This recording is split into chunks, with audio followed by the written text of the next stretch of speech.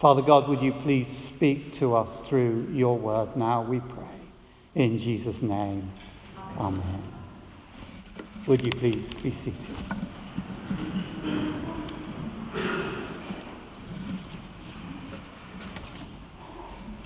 Well, we're looking this morning at that passage from Genesis 32. It's one of the most enigmatic, one of the most puzzling passages in the Old Testament. But it is important. This is the story of how the people of Abraham, the people of faith, are given the name of Israel. And as the church, as the New Testament people, we also carry that name. Paul writes in Galatians 6 that we are the Israel of God. It is also, I think, particularly a story for those of you who are like Michelle, a second or third or fourth or fifth child. You see, Jacob is a second child.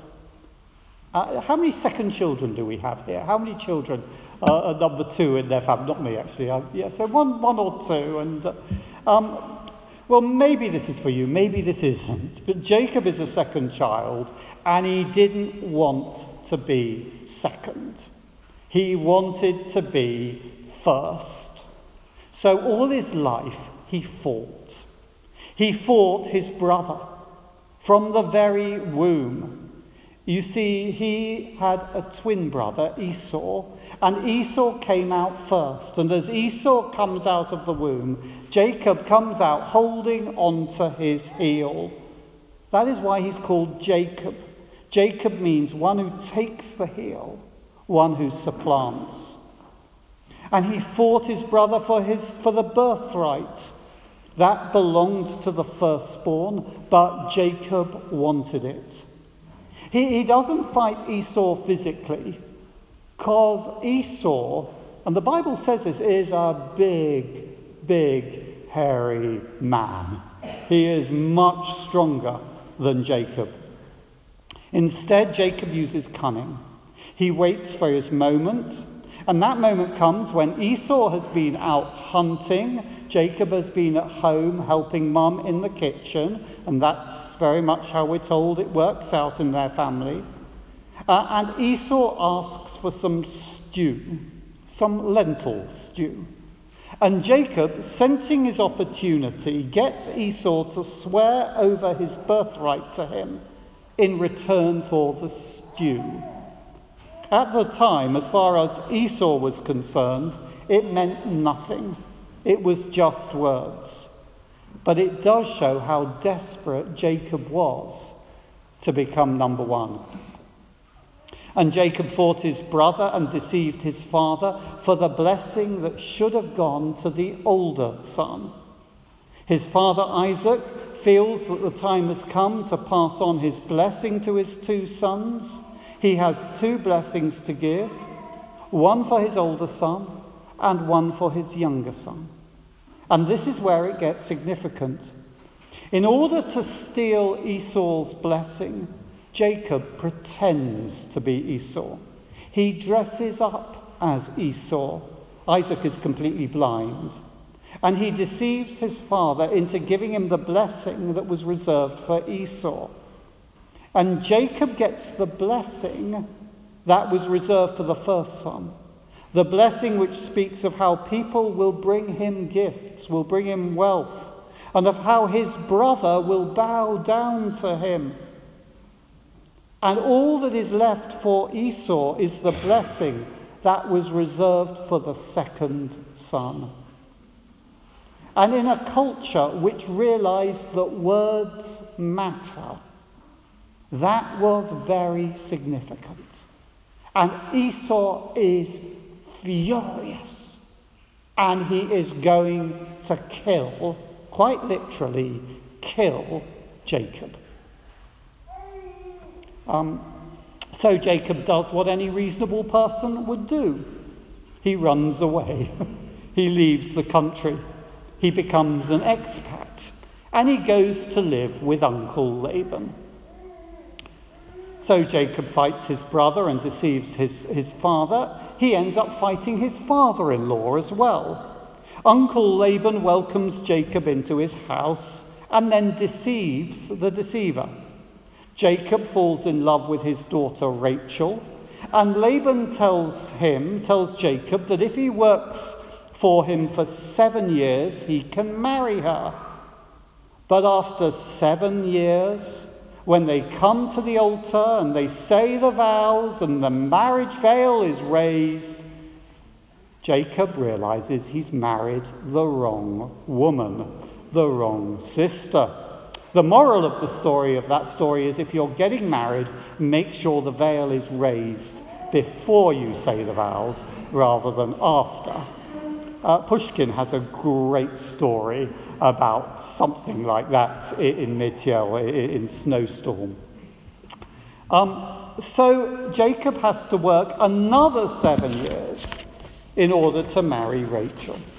And then when he continued to work for Laban after those 14 years, there were constant battles about whose sheep were whose. By the way, this is a brilliant story. If you haven't read it in Genesis, it's sort of Genesis 28 to 33, read it. It's just a brilliant, brilliant story.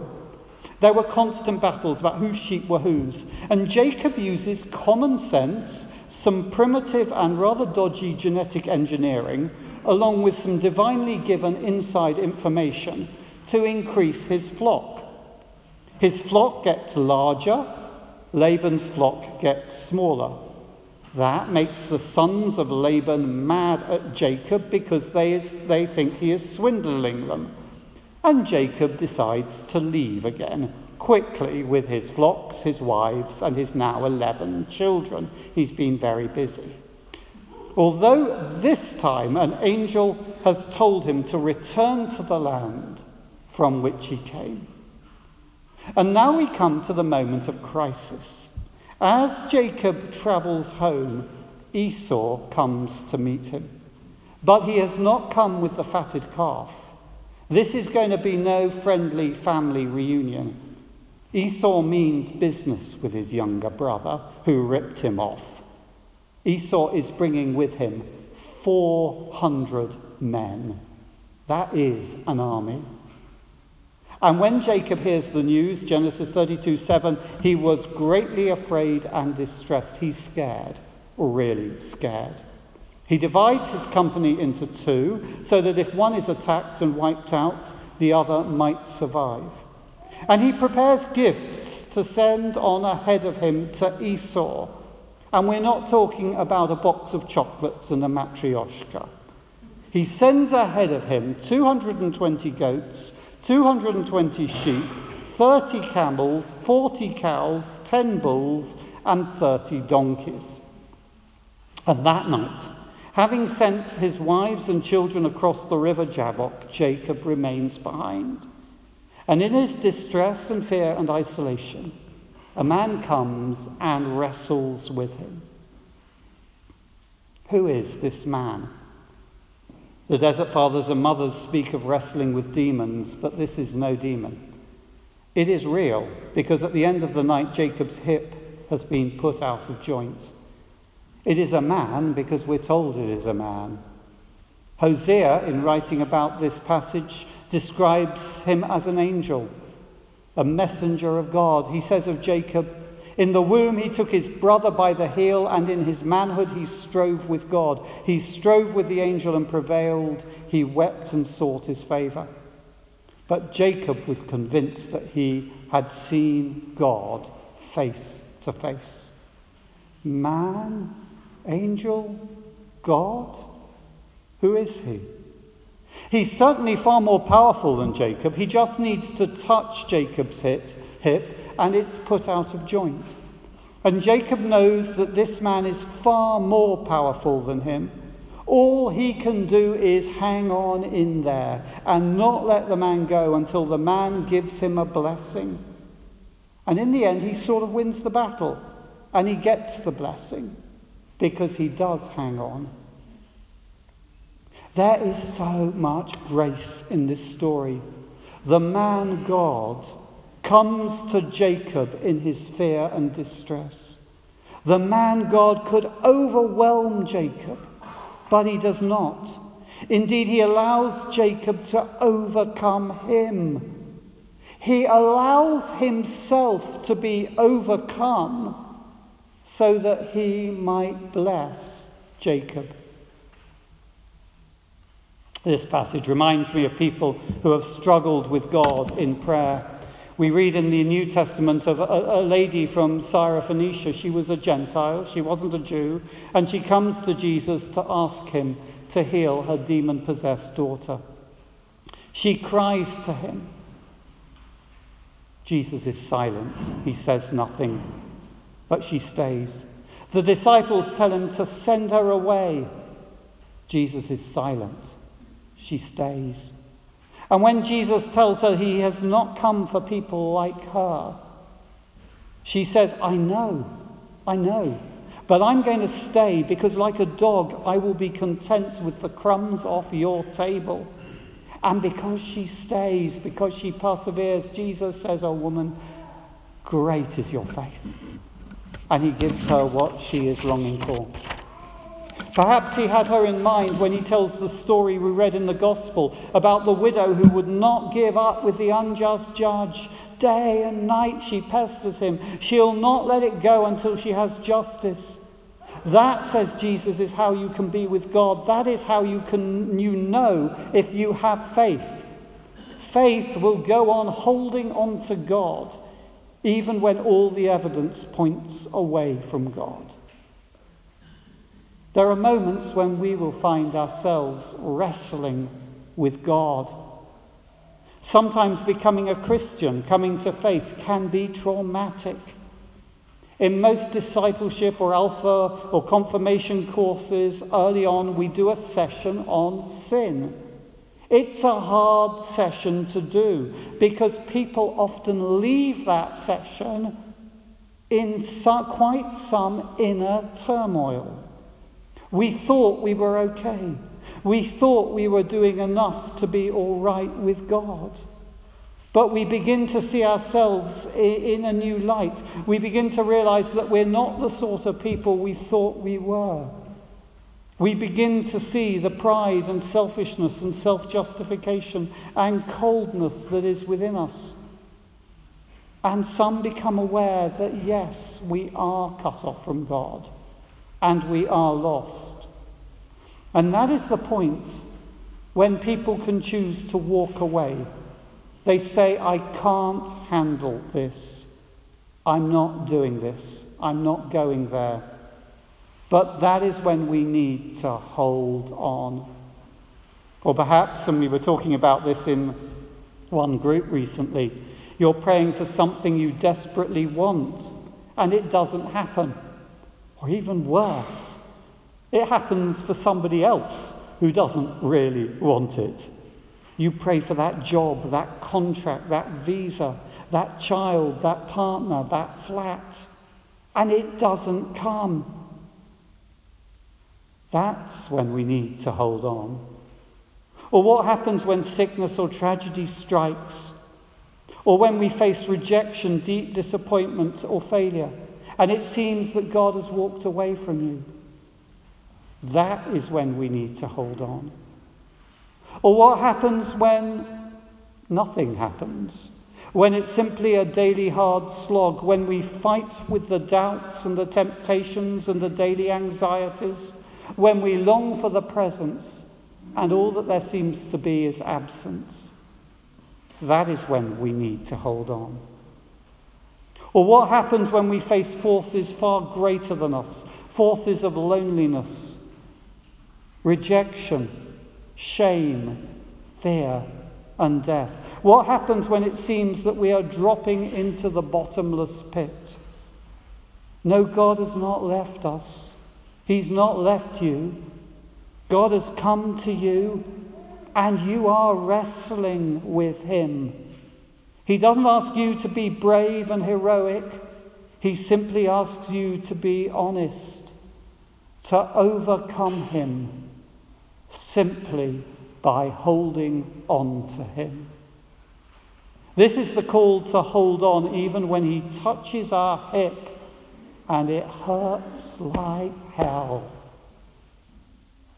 Jacob held on to God, and in holding on to God, he defeated God.